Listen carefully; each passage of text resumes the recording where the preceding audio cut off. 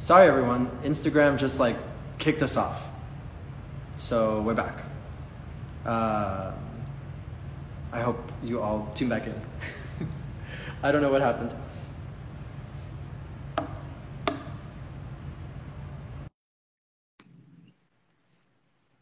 Okay, we are back, folks. And Jaya is here.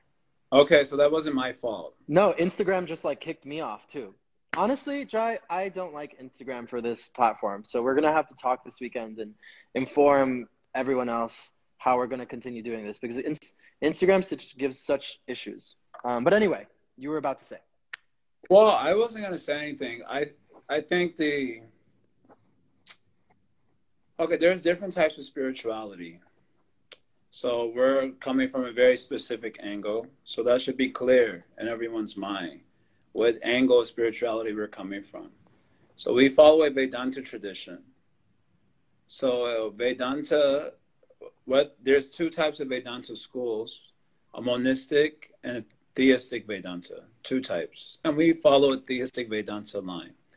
But although theistic means a belief in a God, basically, monistic means the sort of belief that everything is just one, like a radical oneness. Okay. We follow theistic line, but there's a lot of similarities that all Vedanta schools share. And one of the similarities is that spiritual reality is beyond matter and therefore can only be understood by the Apurusheya Shabda. That means the scriptures.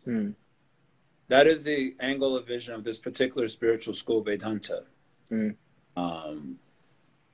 I don't want to get into all the technicalities, but I just want to make that clear. Yes. So, because I saw one of the comments before Instagram kicked us out, and it was like, we have to remember spirituality, ... And it said that we have to remember, it was Bhakti Nomad, and he said, I don't think renounce was the word he used. That we can detach but still act for like the people. Yeah, that's okay. I had no contention with what he said. It was by itself, as a standalone, it's okay. But whatever I'm about to say is generally based on Shastra. And so it has just a very particular angle. So we're giving that sort of Vedantic, Shastric perspective because that's the standard of this particular tradition. And then you can do as you like. So anyway, as a general point, I think when it comes to Vedanta scriptures, Upanishads, and for us, the Bhagavad Purana, so the interest of those literatures is to get the soul out of the material world. The interest of those particular literatures. The purpose is not for you to become a better version of yourself, think of yourself conventionally. Like people think that's what it means to be spiritual, that you become a better version of yourself. Often nowadays, when even in like our family, when we're in terms that can be relatable, and in my view, oh no, it's again. Can you still hear me? Yeah, we can still hear you. Okay,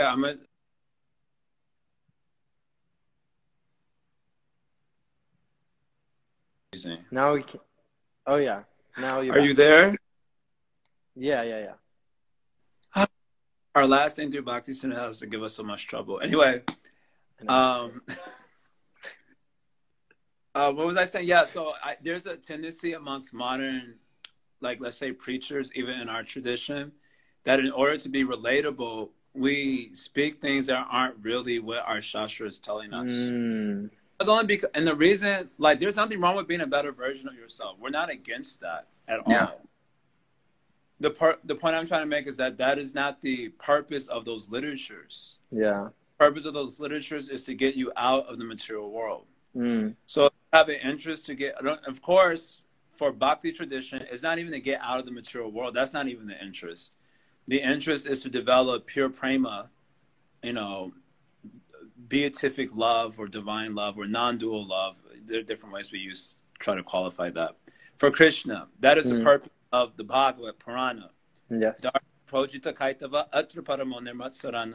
says that in this Bhagavatam, from the very outset, all Kaitava Dharma, which means cheating dharmas, are kicked out. Well, what's cheating dharma? Anything that's not pure love of Krishna is cheating dharma. That's a pretty sweeping statement. It's a little unfair, maybe from one perspective. But the point I'm trying to make is that the Bhagavatam is zooming in on that particular purpose. And so if that is your interest, then this book is for you. Mm-hmm. That is not your interest, then this book is, then you will not find maybe all the advice in this particular book to be useful. Because you have other purpose. This book is for people with this purpose. They want to develop pure prema for Krishna. And Krishna himself has told in Bhagavad Gita that is the most secret knowledge of the Gita, to think of him, be his devotee, basically to develop pure love for him. So if that is your interest, that is what this book is going to advise. So the material world, as you rightly pointed out, is completely unfair. Therefore, Krishna says it is Dukhalayama Shashvatama, house, a place of misery, temporary, or Anityam Asukam Lokam. It is a not happy place and a not eternal place, which means it is implicitly, he's saying it's a completely miserable place, completely unfair. And I often like to say it's not really unfair. It's fair to a fault. If you karma doctrine, as most Eastern traditions do, then whatever we're experiencing is understood to be the fruit of the ripened fruit of some seed that we've planted previously. Bitter fruit, that means we planted some vicious seed earlier. We're getting the bitter fruit, but you don't know which seed you planted to get that particular fruit. So it's like, what's the point if I don't know where it's coming from? So it's kind of fair to a fault. Yes. That's what I like to say. It's fair to. Okay, but having understood that this is the nature of the material world, you come to Vedanta or Bhagavad Purana and they're like, get out. That is the purpose of this particular literature. So you come crying, rightfully so. I'm not saying this facetiously. You come crying about, they made me take a test to lower my testosterone, but Michael Phelps get a pass, maybe because he's a man, maybe because he's white, maybe because of this and that. And the Bhagavatam's like, okay, like, like, did you come here to talk about that, or you want to get love of Krishna? You're like, well, I want to talk about this. And they're like, okay, there's some other people for you. Self-help gurus out there, they have, they're selling books and doing, social media and stuff like that. And they have so much advice. And they'll justify your outrage, and maybe you make some protest and you supporters. So go over there. That is if you have that interest, then there's people for that. If you want to come here, though, it's interesting. I was just hearing today lecture that when the disciple approaches a guru in Bhakti tradition or Upanishad tradition, I was just hearing this today. It is said that the mood in which a disciple should approach the guru is the mood that the material, the world is on fire. With that spirit, you're supposed to approach the guru. Even Sri Vishwanath Chakravarti Thakur, we pray like that in our morning prayers, right? Yes. So he says our world is a forest fire. Everything is on fire. So if it's a forest fire and you come to the guru, they made me take tests to lower my naturally producing testosterone, and he got a pass because he's a white guy. That's so unfair. All right, Bubba. The thing is on fire. It's actually the whole world is on fire. And then the world is looking good. Now it's not even looking good. It's like practically on fire. It's actually on fire. It's actually on fire, like all over the place. In Oregon because of Antifa. Anyway, and in other places, there, Australia, the Amazon this year. I mean, it's been a shit show the whole year. So the world's actually on, but I'm talking about even when the world is like in a healthy position, conventionally speaking, the way the disciple is supposed to approach the guru is if the world is on fire. With that, you approach the guru and you get spiritual instruction. So if you have interest to bolster your ego, and I don't mean ego in a negative sense. I mean ego in the sense of identity. We all have ego because, like now, we have ego of human being. That's how we're able to engage in this conversation. If one of us had ego of dog and another one of cat, that would be a problem. But we both have ego of human beings, so everyone has some ego. Ego just relates to identity. Krishna says in the Gita, chapter 18, Yasya ahankrita bhava, that the enlightened person should not have the ahankrita bhav. That means food of being that identity. We brought this up many times on Chit Chat, that identity in the Vedic literature is meant as instrumental or as a vehicle for attaining, you know, your spiritual purpose. So don't have the bhava of the ego. But if you want to live life to bolster the ego has been slighted in some way. There's some unfairness. All of these things are definitely going on. And it's, conventionally speaking, it's heartbreaking. And if you want to do something about it, okay, go for it. But if you do something about it, you not get out of the material world. So that's why I'm saying this is a Vedanta perspective. You can go on doing something about it, but as long as you identify with those things in any way, that power to bind you. For example, I'll give another example. People who struggle probably the most with coming outside are like beauty gurus. Why? Because of their attachment to their looks. For example, people who are really, really concerned about money, people who are making a lot of it. So once you have attachment, then it creates a lot of bondage. Thing that you're attached to creates bondage. So the ugly fellow, he's not worried anyway what to do. Karma like this, he just comes outside, no problem. Anyway, my situation. But the beauty guru, because of attachment, is bound by that thing they're attached to. So if you weren't attached, it wouldn't bother you. Like literally. So, oh girl, I forgot her. What's her name? I remember. I don't remember her name. Anyway, this athlete, if she's a soul inside that particular body, she's having a particular type of human experience. So if she wasn't attached to that experience of sorts, then it wouldn't bother her. Okay, then my karma is like this. But she has some attachment. That is natural. This is not a criticism. I'm just saying how it works. And we also have our attachments, and our attachments bind us in some way.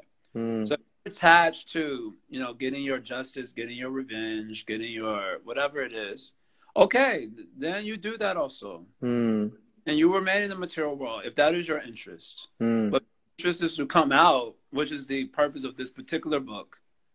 Then, you know, yeah, sorry to hear about that. Chant Hare Krishna or meditate or whatever it is the Shastra is recommending. So you got to get your interests together. And as you already brought this point up, but it always needs to be clarified or bolstered, I should say, rather. What's your purpose? You know, you can't be, in one sense, okay, this isn't entirely true what I'm about to say, but in one sense it is true. You can't really be spiritual and materialistic at the same time. You can't keep your legs in two boats. You got to choose one. Maybe for a little bit, you can try to make it work, the material and spiritual side by side. But finally, you have to make your choice. And once you make your choice, then you have to accept the fruits of that particular choice. Consequences of it. So, yeah, that's, you know, and I don't want to sound like, you know, what do you call it? Like psychotic or harsh or without feeling or clinical. Yeah. But like I have feeling like I've dealt with so much unfair stuff like that in my own personal life also. But you know what? So what? Everyone's got to deal with some unfairness in this material world. Yeah. Or harsh experience. That is why it's not a nice place. Yeah. And I agree with literally everything you're saying. As you know, we're very much in the same, you know, mood in terms of like agreeing on these kinds of things, and it's the Shastra, and this is our philosophy, folks. This is what Bhakti is saying. And I want to talk about two things. One of them is the questions that Graham is asking. And then the other one that I want to talk about is, well, maybe I can answer both the questions at the same time. Because Graham is saying like, you know, well, in Bhagavad Gita, isn't Krishna telling, you know, Arjuna to engage with the world and fight and do his duty and like this? So can't we be engaged in the world, in the fire, in the world in all its fire, and be spiritual? And I think that, and aren't we bound by our human form though, at least in this life? Yes. And I think that the thing to understand in this is that Arjuna had a specific duty at a specific time and place that he had to do. And in that specific moment, you know, and at another specific moment in life, Arjuna then had to, you know, give it all up and retire essentially. But in that specific moment, it was a specific duty that Arjuna had to do. And the reason why Krishna was being very like kind of hitting the I don't know what I'm saying, like kind of hitting the point over and over again, is because Arjuna was kind of wanting to run away from the situation. He was wanting to renounce. He was wanting to renounce in an external way. He was like, I can't fight this war. I'm going to go and do this other thing. I'm going to go to the forest. I'm going to give up everything. I'm just going to be a yogi like this. Yes. And essentially what Krishna is telling Arjuna is to fight in the war, because real renunciation is in the heart, right? So you can renounce externally, that's fine, but really you'll still have all of these guilt and shame and feelings that are coming up in the heart. So the real renunciation is in the heart. And something that I really like about, I feel like that I really like about how Krishna talks to Arjuna is that Krishna, you know, if you look at it, like Krishna talks to Arjuna a lot. Like he's like, karma yoga, jnana yoga, there's all these paths of yoga. Now I'm going to talk to you about bhakti yoga. Now I'm going to lay this whole thing out. Then Arjuna asks Krishna, can I please see your universal form? Yes, here I am. Here's my universal form. Then Arjuna's like, oh my God, I've seen too much. I'm scared. Can you please go back to your two-handed form? Yeah, I'm going to do that. And then at the, you know, there's a lot that Krishna is sharing to Arjuna.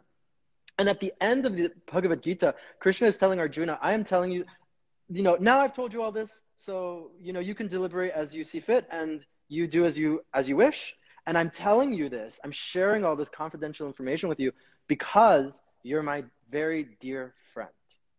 And this is kind of the point that I'm trying to reach at, that it's like, Krishna was being very compassionate to Arjuna, even though it might come off as harsh sometimes. It's like that message that he's sharing with Arjuna of the Gita is compassion in and of itself. And I think that compassion is one of those, I'm seeing the comment section kind of like blow up, but I think compassion is one of those words that sometimes can get watered down. We've brought this up in chit chat a lot of times. It's like compassion, compassion, compassion.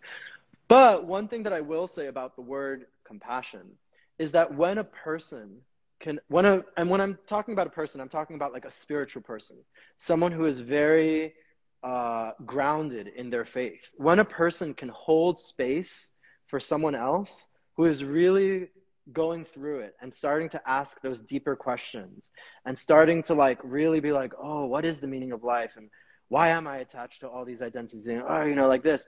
When someone can really hold space for that situation, it's beautiful. That's Krishna's mercy, you know, because I'm speaking from my personal situation. You know, I've had many unfair moments in my life. I've had a lot of moments in my life where people, you're this, you're that, you're never going to do this, whatever.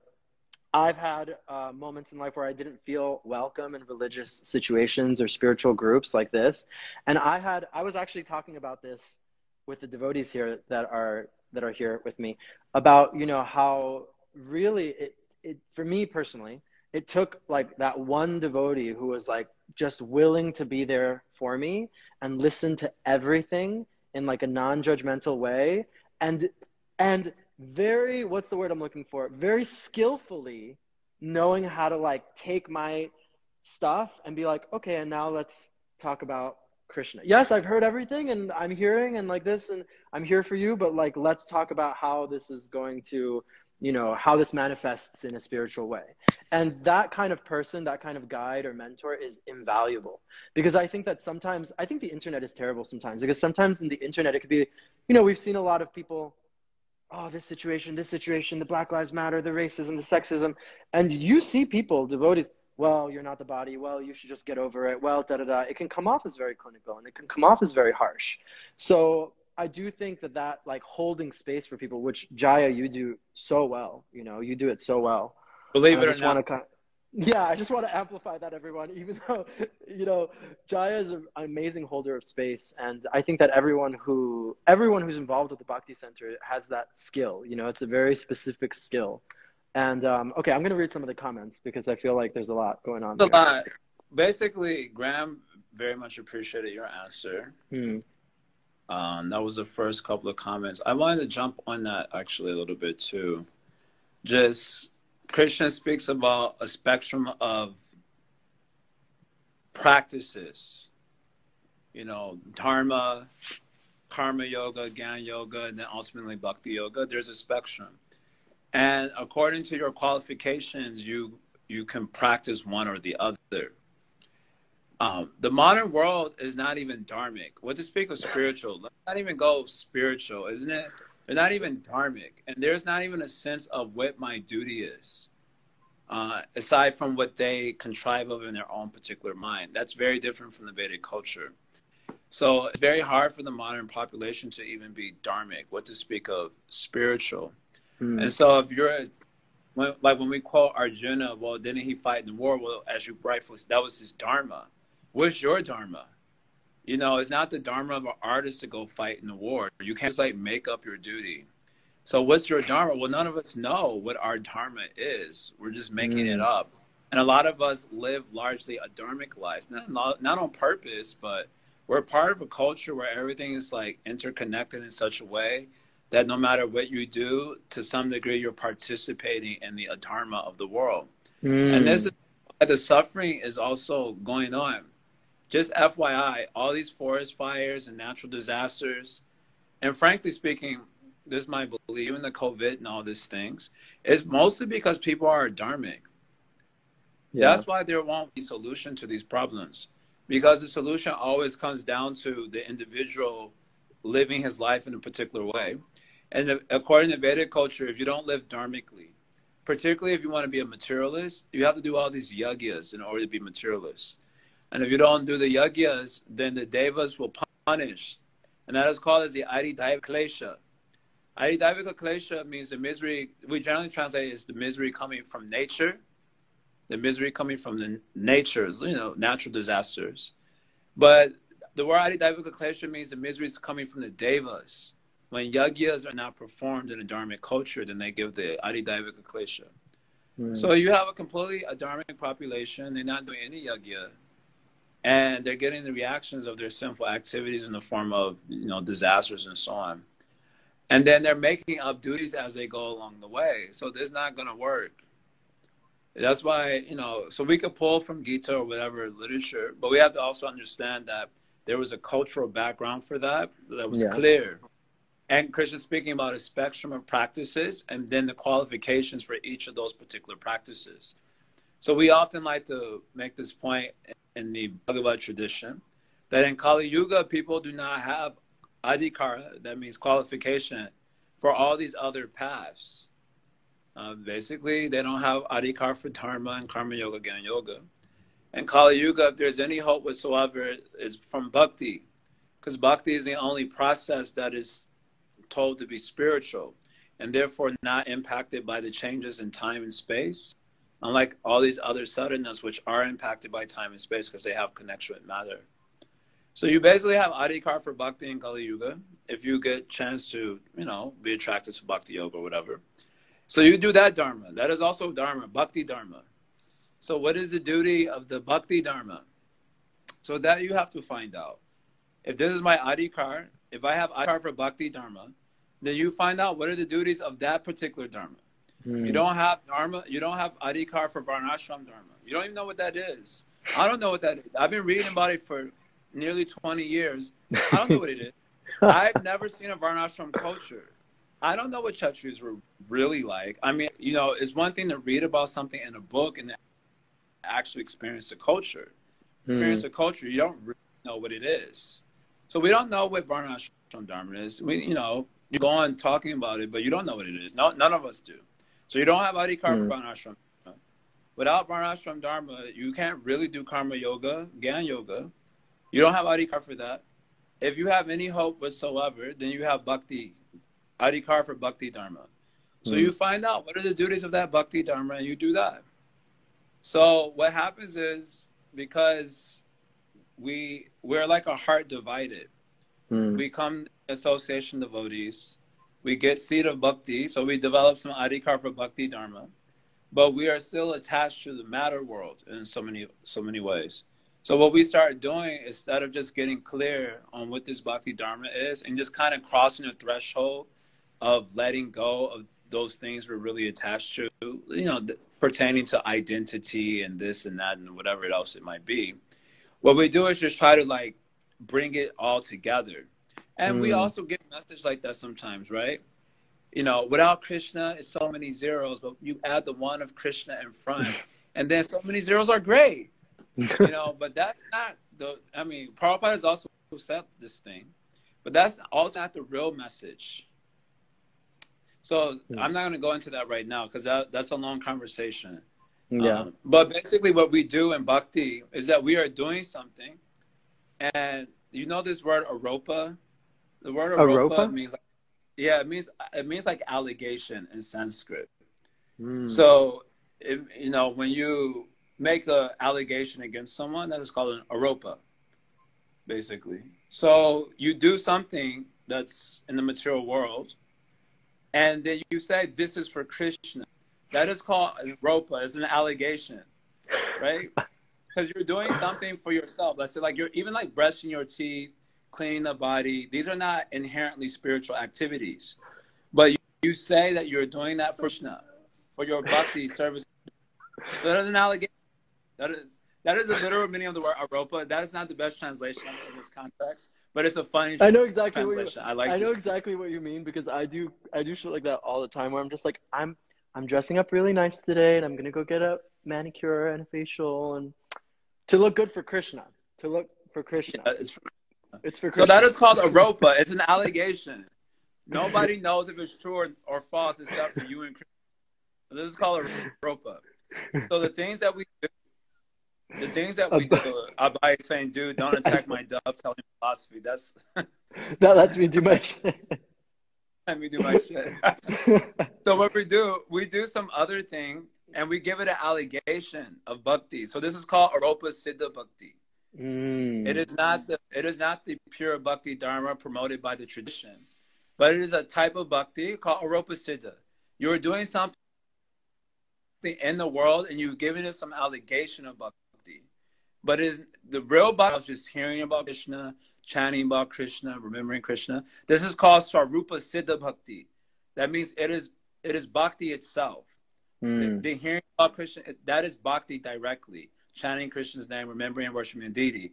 But you do these other things and you say that it's for Krishna. It is not bhakti, but you're putting an allegation of bhakti on it. It's called Aropa Siddha Bhakti. So that's what everyone in our movement, not everyone, a lot of devotees in our movement, we like this to preach this thing because it's more relatable and it helps to reconcile the tension between conventional life and the bhakti life. That is okay. But what I want to bring up, the reason I'm bringing this up is that we don't really have adhikara for the proper dharma of the old world. So when we try to quote scriptures which pertain to people who have adhikar for dharma, it's going to apply to us because we don't have that adhikar. We don't even know what that culture was like. So it doesn't really apply. The best you can do is give it some allegation. And it won't be dharma. It'll be whatever you're doing. And you're probably a good guy. I take it you're a good guy. And so you're doing something good. And you're giving it some allegation of bhakti, aropa siddha bhakti. But that is not really our dharma if we have adhikar for bhakti. Our dharma Swarupa Siddha Bhakti, you hear about Krishna, chant about, and that's what we're supposed to be doing. So if you want to go fight some war because, you know, whatever, it's the right thing to do because people are dying, but, you know, people are always dying. That's not a new thing in the material world. You feel passionate about something and you want to do it for Krishna, okay. Aropa Siddha Bhakti, go for it. No problem. I think you will not develop the goal. You will not develop the goal of Krishna consciousness by that. Because there's this type of bhakti that leads to the goals. Different. Each application leads to a particular goal. So you have to understand that. And if you want to do like that, no problem. But ask the Bhagavatam about these things. That's what I'm saying. Don't ask the Upanishads about these things. Maybe you go to Mahabharata and you can like strip out some couple of points that you like and then do whatever you want. But don't come to the Bhagavatam with these sorts of you come to the Bhagavatam with these complaints, but be prepared for the answer. And a lot of which like let go. Like, yes, I know that was unfair. Let go. Yes, I know that injustice was not right. Let go. It's going to go on. In fact, it's going to increase. think it's going to get worse, let go. And my point is, if you're going to go to the Bhagavatam with these sorts of questions, be prepared for the answer that involves letting go. And that's the part that we don't always want to hear. And of course, I like what you said, and it's very beautiful. We have to have a proper teacher that maybe ease into that spirit of letting go. But just as a preparatory point, don't come to me with a question if you're not prepared to hear my answer. That's what I'm saying. Yeah. Let's not go to Bhagavatam with our questions unless we're prepared to hear the Bhagavatam's answer. And let's be real, Bhagavatam is like heavy, bro. When I first read Bhagavatam, because I read Bhagavatam cover to cover in my first year. I read it in like 10 months. And I was like, damn. I know. Sections about time. I was just like, God, like, let up a little bit, calm down, relax. I remember specifically when we were living in the ashram, and I was reading the ending chapters of the third canto, and I would like walk into the room where you were, and I'd be like, this is intense. Like, this is whoa, like, okay. Great.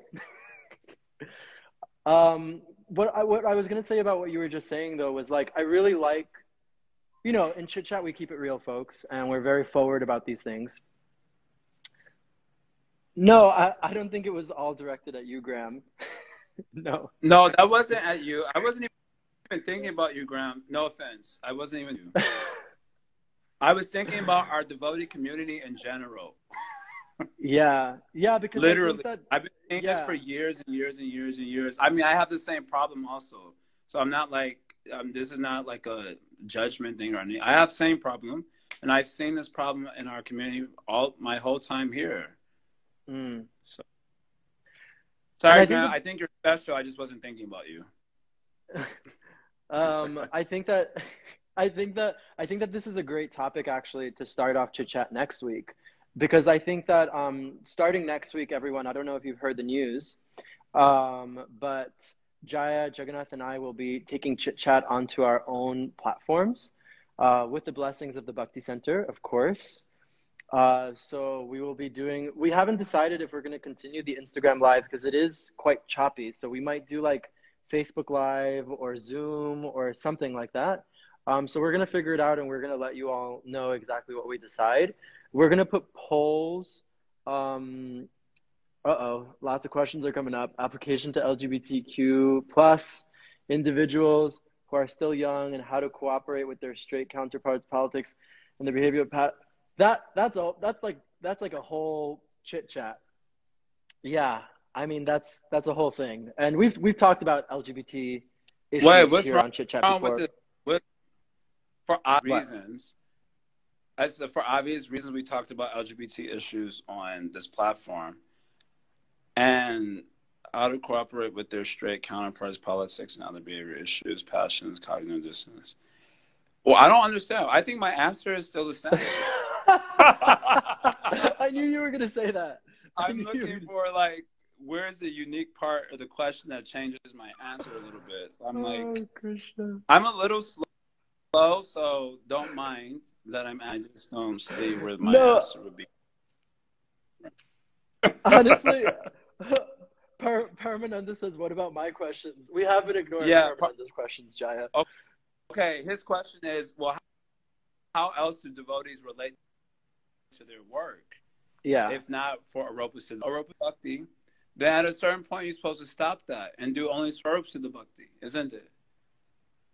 Right now, because we are neophyte, you have the attachment, I have the attachment. So we have to do something in this world. We feel that way, that pressure, because of the attachment. So you do Aropa Siddha Bhakti. Then if you're doing, now Jiva Goswami, he describes in Bhakti Sandarbha, there are two ways to apply these different types of bhakti. Aropa Siddha Bhakti is another type called Sangha Siddha Bhakti. He says there are basically two ways you can apply. Duplicitous way or non-duplicitous way.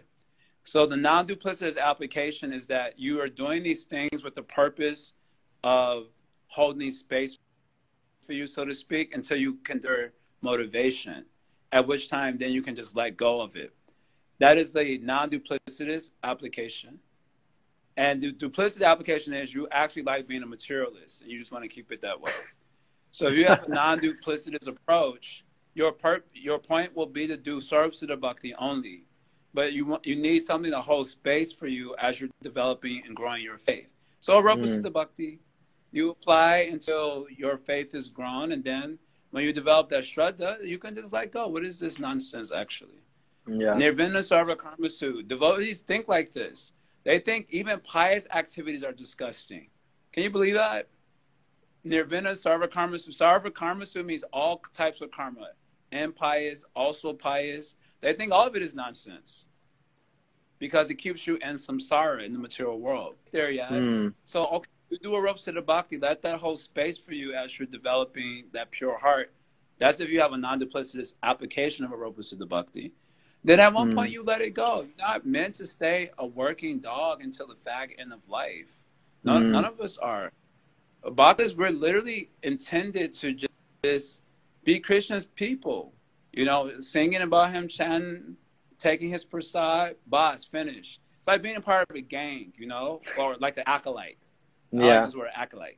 It's a good word. You're an acolyte of Krishna, and so you basically just exist for him. And outside of him, you don't do anything else. That's supposed to be the goal of Krishna consciousness, and also the means to the goal. So in the meantime, okay, do a little Arupasiddha Bhakti. We all got to do something in this world. That is okay. Paramananda, I really like what Paramananda just said. I want to retire at 40. I'm like, yep, I'm right there with you. I am right there with you. At 40, I'm just like, Vrindavan, bye. Bye, everyone. I'll be there. I practically retired at 18.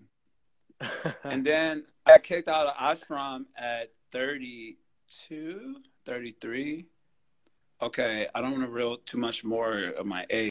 Don't age yourself. Don't age yourself.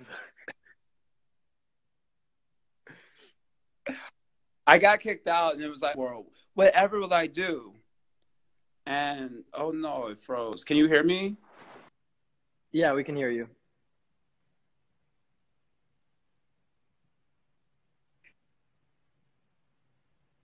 Can you hear me? It's still freezing.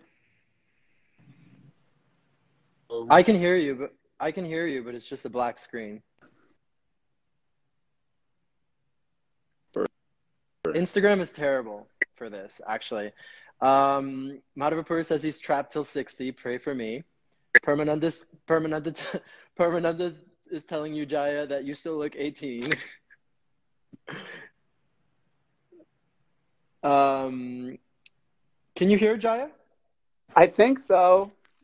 Yeah, it's back. It's back. Yeah, I just wanted to say that when I got kicked out of the ashram, it was like, how will I find my place in this world? Whatever will I do? How will I maintain myself? You know what I did? I sat on my ass like I normally do. And I chanted Hare Krishna. I read Bhagavatam, and I taught classes, and I just let it see what happened. And Krishna has made arrangement. This is not a recommended lifestyle, FYI, so I'm not advocating for this. My point is that and I don't do Sarvasiddha Bhakti only. I got my problems too. So don't think I'm trying to put myself ahead of the game here. I got a lot of work to do and moving towards that Sarvasiddha Bhakti also. Well, the point is that I'm trying to make is that we're intended to move toward that point. And yeah, let go of all these things. Someone asked, does that mean work in general is not Swarup Bhakti? No, it's not. Yeah. Right. It's just and work. I like what Waves Grace is saying. I mean, one thing that he was speaking about all the LGBTQ issues and this, and he kind of brought up like compassion and patience and whatever. And I think that's I already spoke to that point. It's like you need to find a mentor, you need to find a teacher, you need to find somebody who is going to understand your situation and be compassionate and patient with that situation. And that's Krishna's mercy, you know, you'll find that person, I hope. And then in regards to what you were just saying about that, yeah, the point of our devotional life is moving towards Sarvasiddha Bhakti. It's like, because Waves Grace just said it's not for everyone, and like that's correct. Like it's not for everyone. Not everyone in this world is going to be like, yes, I'm gonna go for bhakti and I've received the mercy and like this. Unfortunately, it's not for everyone, because if I don't have that as my purpose, Right. if I don't feel that faith, if I don't have faith, Shastriya Shraddha in the Shastra, you know, like then it's not going to come. And, you know, you can force it like this, you can come like Yeah, this. that's okay. There's no And that's problem. okay, exactly. Because it's something that you've said, Jaya, which I really appreciate. It's like, if you're fighting for justice in this world or whatever, like that's okay, you can do it, but prepare to remain in this world, you know, after the next life. Like after this life, you'll come back to this world. And it's just very, I like that you're being very clear, Jaya, that that is not our purpose. Our purpose is to be Krishna's acolytes, to take Krishna's prasad, to chant Krishna's names, to be in Krishna's dhams, to be around Krishna's devotees, and like this. And I think that sometimes, and I think, okay, I'm going to end with this. I think sometimes it can get confusing for people that perhaps have not read the literatures, or perhaps that are not studying a lot of the time, and they hear devotees talking about essentially like Aropa Siddha Bhakti. This is the big problem. This is and they hear them talking about like, you know, oh, and the feelings and the compassion and the this and the whatever, which is true. That's a part of it, and that's nice. But that's not the main thing, you know. Just like you were saying, it's like the pure devotee will even like denounce pious activity because it's keeping them trapped in the wheel of samsara. Impious, pious, get rid of it. It doesn't have to do with Krishna. Get rid of it. So I think that's where it gets confusing. Yeah. Sanjeev Radha is saying, seems a bit unrealistic to not work in the world we live in. And that's for you, because you don't have the adhikar, and I don't have the adhikar, so it seems unrealistic.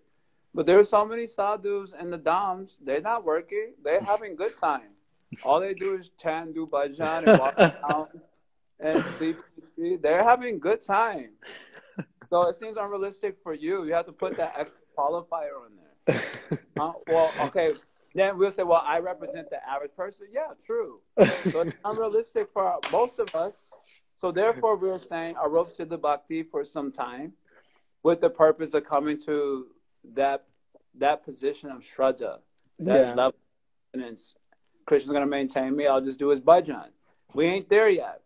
But that is the goal of Bhakti. So I love your response to Sanjeevani Radha, because there's been so many times when I've been at the Dham, and I've just been like, why can't I just stay here? Like, why can't I just stay here and just be like these sadhus and just like live on this? And eventually it comes down to that I don't have the adhikar for that. And I know that, you know, and I need to accept that. I don't have the adhikar for that. And therefore here I am. And I'm also, like you were saying, I'm also working through my own stuff, and, you know, Aropa Siddha Bhakti. And I'm trying to make our low-ass adhikar the standard. Exactly. I'm honestly trying to move towards Siddha Bhakti, trying to be around devotees, trying to just say, Krishna, take the wheel, take me wherever you want, like this. You know how when you talk about yourself and you like, I'm so fallen, and it's okay, but if someone says like, I know, and you get added. Yes. That happens to me all the time, because around the types of devotee friends that I have that have some sass to them, I'll usually be like, oh, I'm so fallen like this. And they'll just be like, correct. So I feel like when it comes to like, we don't have the adhikar, like we can easily admit that. But then if we're like told that, you know, your adhikar is low, that's why you speak like this, and actually the goal is something else, then it becomes a little bit agitating. A little bit agitating to hear. Even you already accept, like all of us, we already accept. But if someone else tells us, it becomes agitating. And at least if you're reading Bhagavatam, you can just gloss over that part. But if someone's giving class and they like press it hard, then it becomes a bit agitating, a little bit obnoxious. Yes. So today I'm being obnoxious. I know. I love it. I'm just being a little obnoxious today. I'm not always obnoxious, but today I'm being a little obnoxious. You know what I was thinking? Because I saw that, I mean, you're in Radha Govinda and you've been giving classes on the Vyasasan. And so I was thinking, I was like, this is Jaya giving classes on the Vyasasan again, like that Bob, like that, you know, I miss that, because I don't know if for any of you, maybe very few of you have ever been in one of Jai Jagannath's Bhagavatam classes in person on the Vyasasan, and it's very nice. It's very direct and very blunt and very in your face. And I appreciate that, actually, because I'd rather I'd rather have someone tell me how things are than try to like sugarcoat and But we then do laugh a lot. We do laugh a we lot. do laugh a lot. No, I'm we like that. we laugh a lot. But no, to my point, I'd rather have the real philosophy. Like this is what it's saying, as opposed to someone giving me a sugar-coated version that is giving me a false conception of what I'm Yes. subscribing to, you know? Thank you. I thank you for bringing that up again. Yeah. So we, encouragement to all, you study whatever it is that you claim to be doing. So if you claim to be doing bhakti yoga, you should study nicely with bhakti yoga. Now, if you're a dullard, well, many of us are dull-headed, actually. We're not so smart. So we cannot study so deeply ourselves. So you hear from some learned person. And ideally, if you can hear systematically, the better. Then it will come, a proper understanding will come to us what we are doing. But if you just only hear like the general classes meant for the 100,000 people or for the masses of people, when you hear only classes like that, such classes, generally speaking, I don't want to use the word pander, but they kind of speak to the lowest common denominator. Necessarily so, because you're speaking to like such a huge audience, and you gotta, what message can you really speak? So if you only hear the classes that are addressed basically to the lowest common denominator, then you're not going to really get the teachings of the actual literature. So you don't really know what tradition you're really a part of. And then you're like kind of inadvertently, and I know this will be another thing hard for us to admit, but you're kind of like entering into like a personality cult, instead of it being like based on what the teachings are of a tradition. Is like, I like this person, that person's my guru, that's what they said. I know in a generic way that they're speaking from the holy book, so that must be what the holy books are saying. And then you go and hear another class from some other guy or girl who's a scholar, and they start like putting out there like very precisely what is being taught. And then you become shocked that this thing is in there. Like, no, this is, I like to bring this up all the time, that we have to hear nicely what it is that we're actually a part of. Otherwise, all this speculation is going on. I mean, that's okay. You want to speculate. That makes you happy, be happy. I'm not going to think away anyone's happy. I open up this chit-chat by saying, when we give answer, we're coming from a particular perspective that is Vedanta, Shastric, and this is the angle. So don't mind it. And you may have some other spiritual ideals, so that is also okay. We have no fault there. I really like Sanjivani Radha's statement, because it's kind of the statement that's at the crux of this conflict. And maybe like next week we can start with this, or you and I will discuss, because so many topics were brought up this week. How do I find a teacher, someone was asking, or how do I relate bhakti to my work, or etc. But Sanjivani Radha is asking, how does this relate to staying relevant? And that's one of those words that's like, whenever I hear that word, I just like fire alarms, just like red flags everywhere. I'm just like, ugh. How does this relate to staying relevant and still sharing bhakti? If we all become sadhus, there'll be no one left in NYC. I'm all for becoming a sadhu, but I don't get this balance. And I think this is the difficulty, right? And maybe this is something that we can talk about next week, because I feel a lot of people struggle with this. How do I go towards Swarup Siddha Bhakti, but try to stay relevant in the process of doing that? That's kind of what I'm hearing. Like, how do I do Arupa Siddha Bhakti now? But my goal is to go to Swarup Siddha Bhakti, but can I be relevant while I'm doing that? It's like, it seems like this is the question that like many devotees face, and therefore they try to preach in a certain way, they try to like this in a certain way, and it becomes very difficult. So maybe this is something we can touch on next week. Yeah, great topic. I'm glad that today's discussion caused a little agitation. That means it was a proper discussion. Wait a minute, I'm getting all uncomfortable now. What's going on up in here? This is Bhakti talk.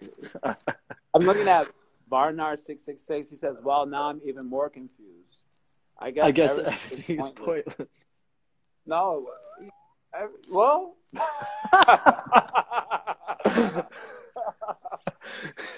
What isn't pointless is if we take the time to truly understand something. Understanding takes time. Yeah. Even if you have some partner, some spouse, and there's so much to them, and to understand them takes time. Especially, you see this with new married couples. You know, the first year to 7 years is very difficult in marriage, I heard, because it takes a lot of time to understand the person you're actually living with. You know, first stages were like infatuation, this, that, and the other, and then you figured out so many other things, and so understanding takes time. So it's not like you hear 1-2 classes and you caught the, you know, because so many speakers, they say, this is the essence, this is the essence, this is the essence. So you think you got it. We all think like this. They did all the hard work for us, and they just told us that this is the essence and finished. So, yeah, maybe you got the essence, but you don't know what that essence is made of. There's so many things inside that essence. So you have to take time to understand that essence is not so easy. So that's why so much has to be there for hearing regularly, and ideally, you know, the best is hearing regularly and hearing systematically. Yes. And you hear a random thing here and a random thing from over there, but you hear one Gita class, you hear from one speaker that you trust and you have some devotion for, some faith in, some trust in. You hear Gita from beginning to end. Yeah. Then the message will come inside strong. But you hear one verse from chapter 1, another verse from chapter 18, another one from 7, this, that, other. You become confused. Yeah. And you don't know what's actually going on. You don't know what the context of things are. So it takes time to understand. So if anything, come out of this chit-chat with the conviction that you ain't got the essence, you know, and because it takes a lot more time to realize. I had this realization 2 years ago. I got totally shot down. I had this realization. A Prabhupada disciple was giving class in Bhakti Center. And he was like, you just repeat. Don't speculate. And he was like, speaking to the top of his lungs. Maybe you were there. I was there. Only repeat what Srila Prabhupada said, what Bhagavatam says. You don't make up your own thing. So I raised my hand, and I was like, Prabhu, it's been my realization that in order to repeat, you have to study for a long time. Because unless you have kind of broad awareness of all the topics, then you will necessarily speculate by dint of having lack of awareness in one area of the philosophy. So if I want to just repeat without mental speculation, it's going to take a lot of time to do that. And it's going to take, you know, broad awareness of each of the topics that come up, which means I have to learn systematically. And otherwise you can't just repeat. So if anything, I would say get out of this the encouragement to learn deeply. Okay, if you want to know those people that are just like, hey, you guys seem like cool, nice people, you fun to hang around, just like the music. Okay, that is okay also. But, you know, don't get into an argument about bhakti, especially like me or you, because you're about to get some revelations that you might not like. Don't get into an argument about what is bhakti if you haven't spent that time hearing systematically. I mean, well, I heard from so-and-so. That's okay, but you haven't taken time to study the context in which these things apply and all that. Yeah. So don't get into an argument. Yeah. But if you really want to be a part of something, I'm not just bhakti, anything, then you take time to study and understand it deeply. It's called swadhyaya. In yoga school, they call it swadhyaya. Swadhyaya means, we generally translate it as a self-study. But Vyasa, giving commentary to this, he says swadhyaya means scriptural study. If you have to study the self, you have to approach scripture for that. And he said it also means japa. Spiritual study and japa. So that's the encouragement here, not to be confused, but I'm encouraging swadhyaya. Yes. And between working hard and then self-study, you won't have time for too much else. I promise you that. Yes. Pat is saying great discussion. Thank you. And thank you, Pat. Thank you, Money Blue Skies. Thank you everyone for being here. Do your self-study. Find a teacher that you vibe with, that you enjoy, that you trust, that you know, that you feel some connection to, and please learn from them systematically, because I really like your point that you just made, Jaya, that like when I'm hearing one thing here and one person there and one YouTube thing and one this and one that, it's like it just, you know, it's just like this. And so it really has to be like systematic. It really does. Wonderful. Such a nice chit chat today, Jaya. I want more of this Jaya that I miss so much, because this is the Jaya that for those of you that most of you know this, but me and Jaya spent many years, 2.5 years living in Bhakti Center together as roommates and friends. But anyway, folks, so again, the announcement, next week, Monday, Chit Chat will be on our platforms, on our individual platforms, Bhakti Center's Blessings, of course. And I will be posting stories on the Bhakti Center's Instagram to ask whether about the timing, should we move it up an hour or not? And I'll also post some stories about like what platform we should use, because we're a little confused about that. Maybe you all can reach out to us personally, because Instagram seems to have so many glitches. So we're thinking maybe Facebook, maybe Zoom. And we're going to change the format a little bit. We're going to keep it Monday, Wednesday, Friday. But our idea is that Monday and Wednesday will be like a chit chat like today, and that Friday will be more like a book study where we look at a book together, and we come each week and we look at a chapter and we study together basically. So that's kind of our idea going forward, and we hope that you all continue listening and tuning into Chit Chat. It's been a wonderful 148 episodes, Jaya. Can you believe that? No. Yeah, it's crazy. And so we're super excited to continue Chit Chat with all of you, and we'll be posting all the messages. So we'll see you there hopefully next week, Monday. We'll let you know of the time. Thank you, everyone, so much. Thank you, Kavi. Thank you, Jaya. Thank you, Madhavapuri and Graham, for all the wonderful comments, and Waves Grace. And yeah, 148 Waves Grace. Can you believe that? Thank you, Sanjeevani Radha, so nice. And Vanar666, thank you. Thank you, everyone. Paramananda, miss you, and Melissa. Okay, everyone, we're going to sign off now, and we'll see you next week. We'll let you know of the platforms I'll post on Bhakti Center Stories. Thank you all so much. Hare Krishna. Hari Hari Bol. Hari Bol.